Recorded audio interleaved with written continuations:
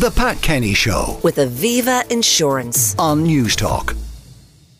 Now, with news of the concentrated rocket attack on Kiev overnight, we are reminded that the war is very much continuing, but that war will end. So what of Ukraine's constitutional future after the war? What will it look like? What are the legal challenges of aligning Ukraine's legal system with that of the EU? Well, I'm joined by Dr. Svitlana Khuyliuk, Associate Professor and Director of the Law School at the Ukrainian Catholic University in Lviv in Ukraine, and by Dr. David Kenny, Associate Professor of Law and Fellow at Trinity College Dublin, ahead of their conversation this afternoon, which is called Visions of Europe, and that is hosted by the Trinity College Law School, and that's in association with the Long Room Hub, and we shall give details of how to access that in a few moments' time. But first of all, Svitlana, good morning and welcome. Good morning. Thank you for having me here. Now, you are in touch with your home country all the time, so you're aware of what happened last night in Kiev. Can you tell us the nature of the attack and how it was responded to? It's a usual stuff for Ukrainian cities, unfortunately. And this attack proves at least two things. First of all, you know that Russians claim that they are Kinzhal missiles, supersonic missiles, is a super weapon which could not be taken down. But this night proves that it is not true. And Ukrainian army shown their effective response to Russian attack. All 23 missiles were effectively taken down by Ukrainian armies. And for us, it means that Russian supersonic Kinzhal missiles are not so dangerous as Russian claims it to be. And the second point is that Ukrainian army is capable to protect Ukrainian cities effectively. And maybe you remember that a few months ago, some Western politicians shared their doubt whether Ukrainian army is capable to apply Patriot system. And this night proves that they are. Okay, so the Patriot system is working well for the Ukrainian army, and the supersonic missiles that the Russians have, not as good as they would claim. Yes. Okay, so that is reassurance, particularly as there is talk of the spring offensive by the Ukrainians finally starting. You don't have any insight, I know, into when it might start, but what is your belief? Is it weather dependent? Is it spring, summer dependent?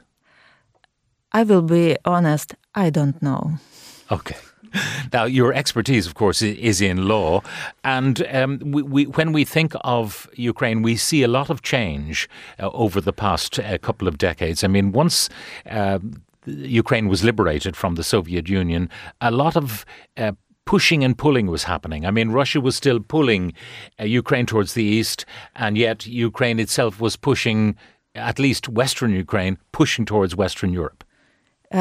Yes, for sure, but at that moment, it is true to say that not only Western Ukraine, but the whole Ukrainian society does not want to be a part of Ruski Mir.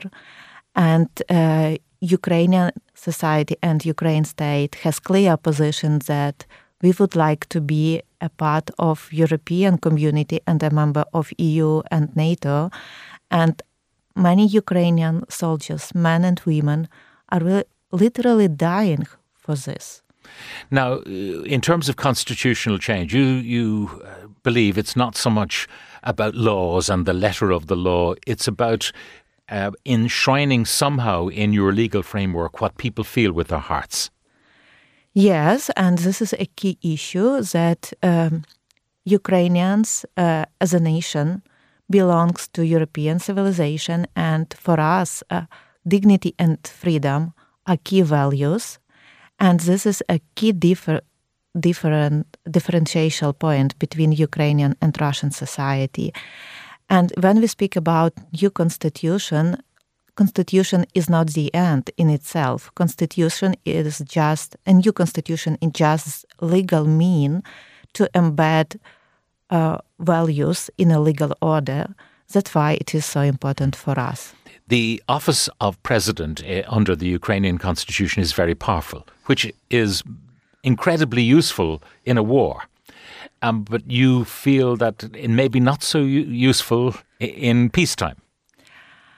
I do not have a final answer for these questions, but what I know for sure that as a society and especially as a legal community, we have to discuss this issue and come to joint decision on this regard. Because if you look at Ukrainian history, for example, starting from 1991, the first period we were like presidential republic, then parliamentary republic, then again presidential, then parliamentary. So at some moment we have to stop, to make a decision and to keep that decision.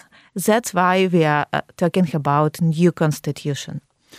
Now, the legacy of belonging to the Soviet Union has led to charges of corruption in the legal system and in other ways in which the government bureaucracy works.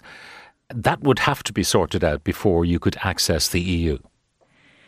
Yes, it's really one of the biggest challenges. Soviet legacy is one of the biggest challenges for Ukrainian legal system. And does that come from a Russian mentality that means that you can rip off the state if you can, and that it's almost like a victimless crime?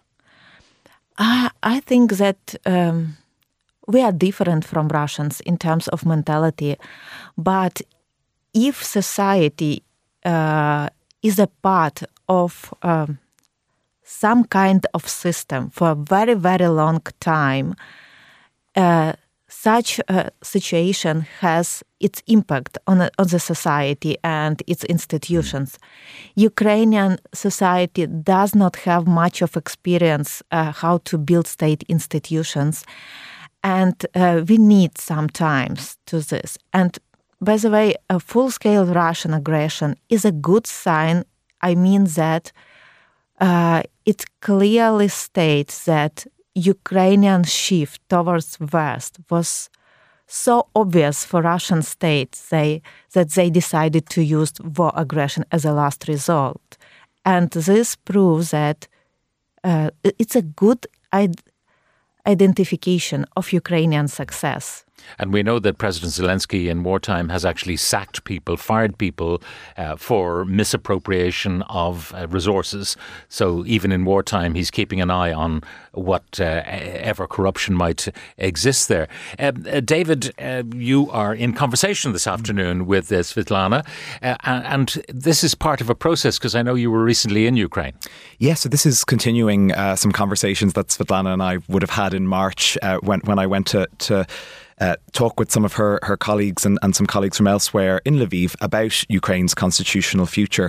And there's just such a huge potential for Ukraine to use this opportunity to make some of the decisions that Svitlana has talked about what sort of state it's going to be, and to bring its legal system closer to Europe. And I think it's possible and extremely likely that Ukraine will be a fully functioning and very good member of the European Union. But there's obviously work to do, and I think it's important we start these conversations even now, because if we wait until the war is over, we're losing time, and we need to get Ukraine into the EU as fast as we can, and that requires some legal reform and change. Now tell me about your event this afternoon. So our event is in the Long Room Hub in Trinity College Dublin at 1 p.m. We'll be continuing some of these themes that we've been discussing. Everyone is welcome to attend. If they can't make it in person, there will be a recording available later. But we'd ask that if people would like to come, they register on the Long Room Hub website, which is tcd.ie/Trinity Long Room Hub. And they can do so even now, 10 o'clock, even though the event is starting at 1. They can. They can still get in there. Look, thank you both very much for joining us in studio today. Last voice you heard, Dr. David Kenny, Associate Professor of Law, Fellow at Trinity College Dublin. Also, I have to, full disclosure, nephew of mine. Absolutely, yeah, we do have to disclose that. We have to disclose that. Nepotism. And, Dr. Svitlana Khuyliuk, Associate Professor and Director of the Law School at the Ukrainian Catholic University in Lviv. Thank you both very much. The Pat Kenny Show with Aviva Insurance. Weekdays at 9 a.m. on News Talk.